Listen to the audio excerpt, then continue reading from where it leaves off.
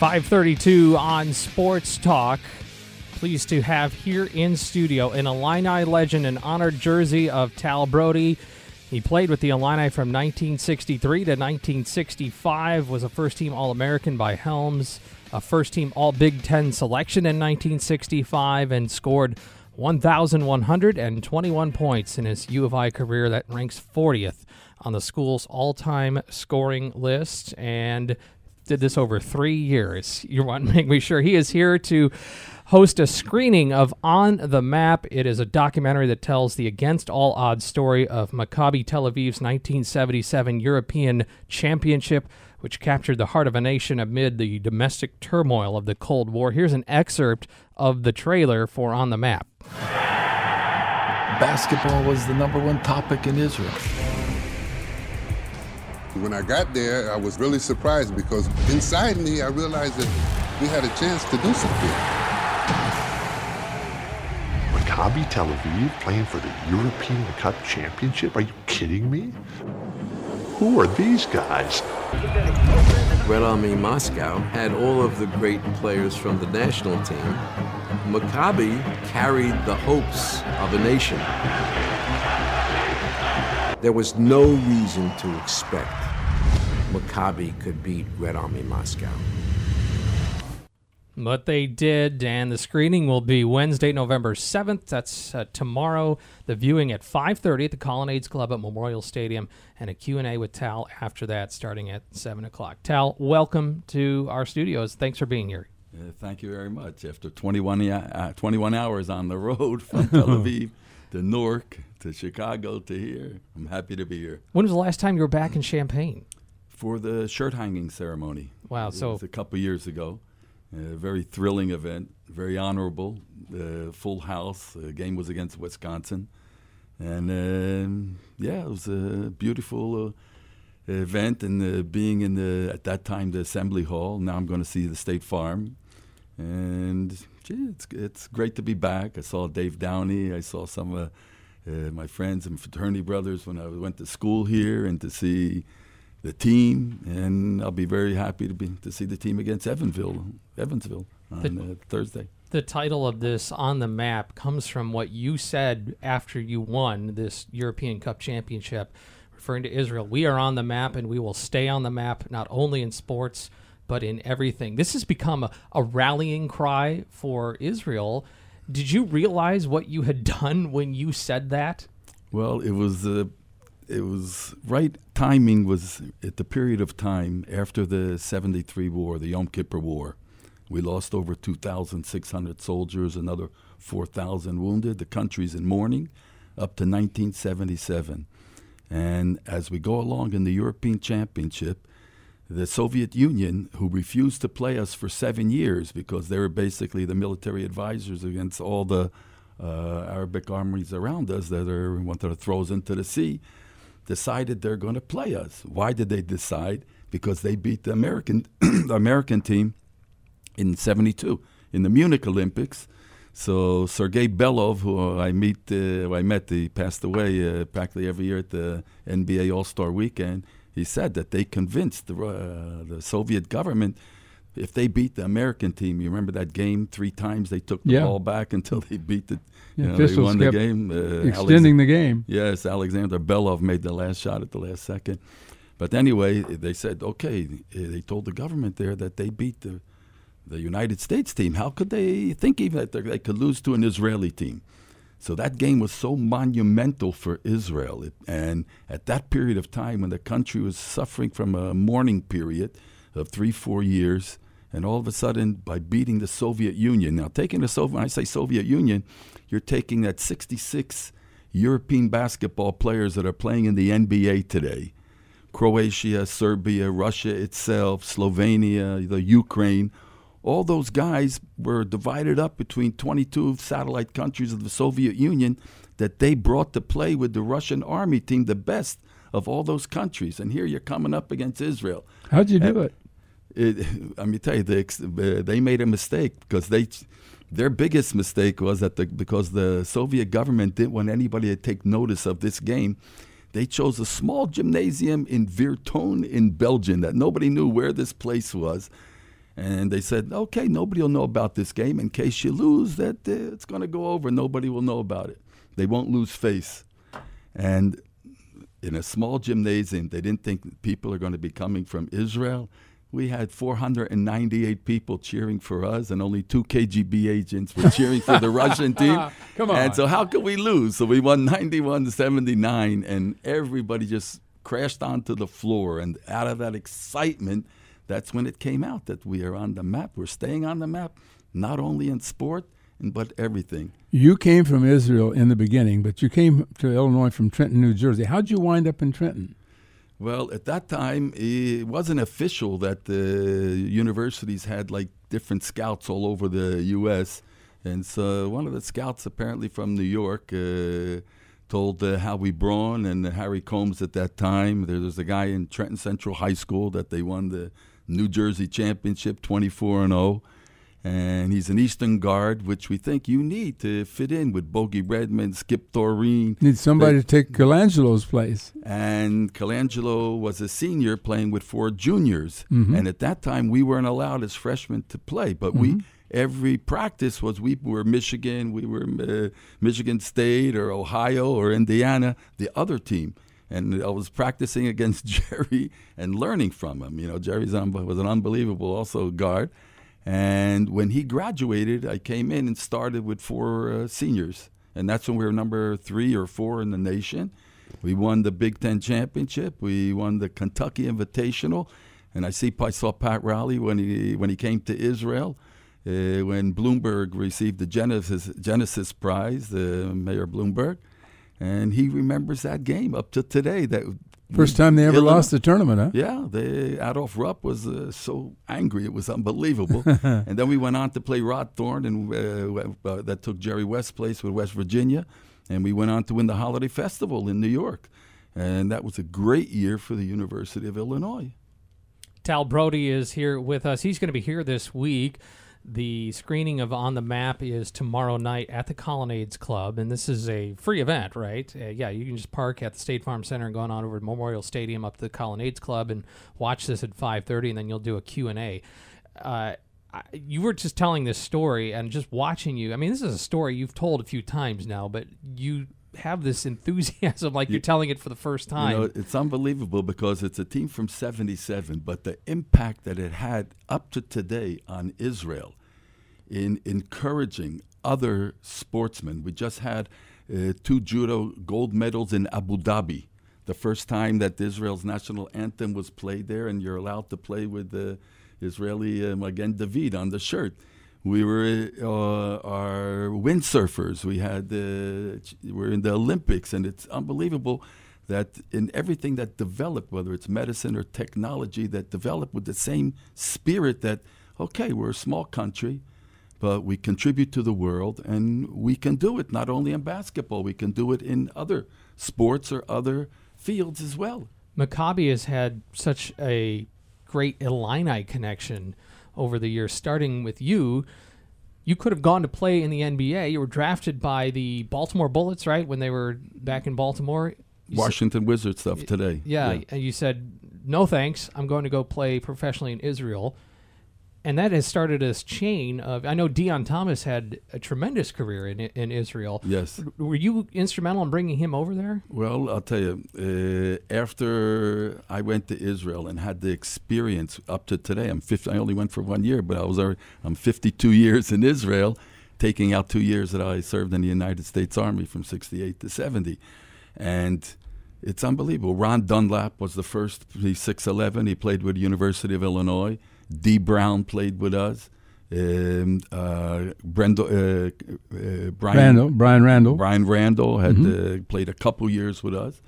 And, of course, Deion Thomas. We won our 4th European basketball championship. You know, for me, it's been a tremendous journey. We had Anthony Parker from Chicago also played with us, and Jeremy Fargo from Chicago. He's playing with us now. He just got injured, but he's been playing it with us. But we have a lot of Illinois guys. We had a lot of Big Ten. Massimo Bastion from the Big Ten played with us. But tell me how you converted your involvement with basketball as a national citizen.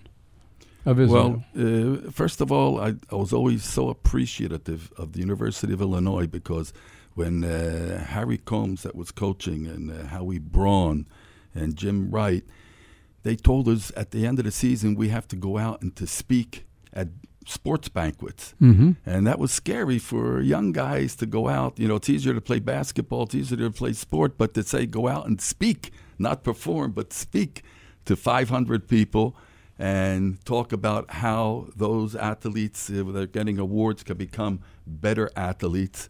And that experience of learning, going out and to speaking before people, set the stage for many of us in our lives with the position that I have. When I'm going around the world as an ambassador of goodwill and speaking on the university campuses, speaking to a variety of Jewish groups, Christian groups, African American groups, Hispanic groups, in churches, in synagogues.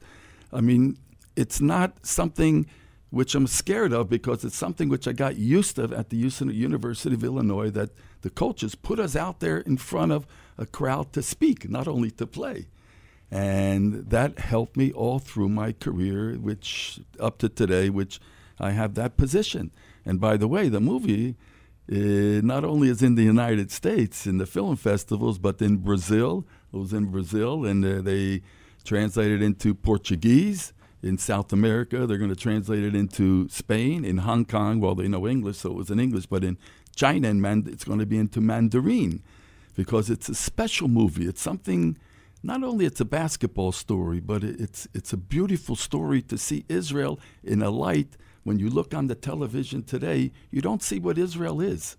That's not Israel, what you see. You see Hezbollah, you see Hamas, you see Iran, you see what's going on in Syria, but you don't see what life is in Israel. We just had the highest month for tourism. It's unbelievable. Really? It was a record-breaking month, over 3.5 million tourists this year. It's coming to Israel. When they say on the television what's happening in the Middle East, they say, well, we're scared to go there, but you're not scared. In fact, Robert Kraft with the NFL legends, I greet him every year that he's bringing another group of Hall of Famers, Joe Montana, Roger Staubach, Jim Brown, unbelievable. Well, I remember these guys when they were my heroes. Jim Brown, unbelievable with the Cleveland Browns. How is the basketball now in Israel? The league has grown and is unbelievable. For me, it's been a tremendous journey to see how the basketball. When I came from the University of Illinois, my first games in Israel, we got rained out. How can you get rained outdoors? out? Yeah, outdoors. And then you go to a kibbutz, it's like a farm, and you have to play in a sandstorm. Or you go up to Jerusalem in the winter, it's freezing. It's outdoors, and we had to play basketball outdoors in the winter. But today, the gymnasiums, 11,000 in Tel Aviv, 11,000 in Jerusalem. Amir Stoudemire's with Jerusalem. He came back. He played after he was injured in the NBA and he wanted to retire. And he bought a little bit of the team in Jerusalem because he wants to live in Jerusalem. And he came back right now to continue with the team. And so the league, it's been an unbelievable journey from a team, Maccabi Tel Aviv, that never got past the first round of the European Championship, going in 1977, picking up that European Cup. It was like picking up the nation of Israel. It was unbelievable. But that was in 77. 81, we won for the second time in Strasbourg in France. The third time was in Paris. We beat the Russian team. We beat the good Spanish team. The fourth time with Deion Thomas in Tel Aviv and then Anthony Parker. 3 championships we had with him. The fifth time was in Tel Aviv. The sixth time a couple years ago. David Blatt, before he went to the Cleveland Cavs to coach. I mean, we beat the Russians by 12 in overtime by 1 point, and Real Madrid of Spain by 12 points. And so 6 times. At what time, though, did you cease to become just a basketball savant? When did you become more than that? Well, after 77? After 77, I felt that I really got the most of what I received out of basketball. And I wanted to leave the game and retire. Were you coaching at that time? No, I was you playing. Just playing. I was playing, yeah. But I wanted to retire with the love of basketball. I didn't want to retire, as a guy that's saying, he should leave the court. Why is he still playing? And so after we won the European Championship, I felt that it's time to go over and to do other things, to be like an entrepreneur and to start programs for youth. I built a basketball school for 1,100 boys and girls from 5 to 18 in the city of Herzliya that still holds that amount of kids. Even when Saddam Hussein was shooting missiles onto Israel, these kids were coming with gas masks to play basketball, girls and kids from 5 years old. So we have a very good league today. As I said, 6 times winning the European Championship, 1 time the Intercontinental Cup. And for me, that we could come into the States and have 18,600 people in Madison Square Garden cheering for us against the New York Knicks, and to play when LeBron James came back to Cleveland, his first game was against our team, Maccabi Tel Aviv, and to play the Lakers, and, you know, to come into the States and be on the same floor and knowing that, you know, this kid that graduated the University of Illinois is part of this history. Then the top of it, when they invited me to the James Naismith Basketball Hall of Fame, and they honored our basketball team as the first team outside of the United States that was honored and granted an exhibition in the James Naismith Basketball Hall of Fame in Springfield, Massachusetts. And I cut the ribbon. And that for me was, yes, I took on that challenge. Okay, I gave up a career in the NBA, and of course, at the NBA All-Star Weekends, when I go every year, last year was in Los Angeles, this year it's in Charlotte, so all our guys were all over 70, so they forget they ask me the same question every year. They say, Tal, look, today, as 12th in the draft, you're going to get $3 to $4 million a year. Couldn't do it today. 2 years, no cut, and then it's going to, if you're good, it's going to open up. Will you still make that same decision and go to Israel? And I tell them every year the same thing. I said, look, if I didn't know what I'm going to be experiencing those 52 beautiful years in Israel, of course, I'm not crazy. I'll take the money. You know, what, $3-4 million a year you give up so easily? But if you ask me that I would, knowing that I would have to give up those 52 beautiful years, no, I would still take that same course. Tal Brody. Tal Brody is with us. He is an Illini legend, played in the mid-'60s, and then became an Israeli basketball legend as well. Now, this the movie On the Map, and in the trailer, you heard the voices of David Stern, Bill Walton. What's their, where do they interact with all this, intersect with the story? It's a good question. Billy Walton was a senior graduating San Diego High School. And in the World Championships in 1970, you weren't allowed to have NBA ball players there. So 7 of us were chosen from the All-Army and the All-Armed Forces basketball team that won the AAU championships to represent the USA. And the coaches picked up Billy Walton, and Billy and I roomed together in the World Championships. So when Luke, his son, got the job with the Lakers, I sent Billy an email and I said, congratulations, Bill. You know, Luke is going to continue the tradition.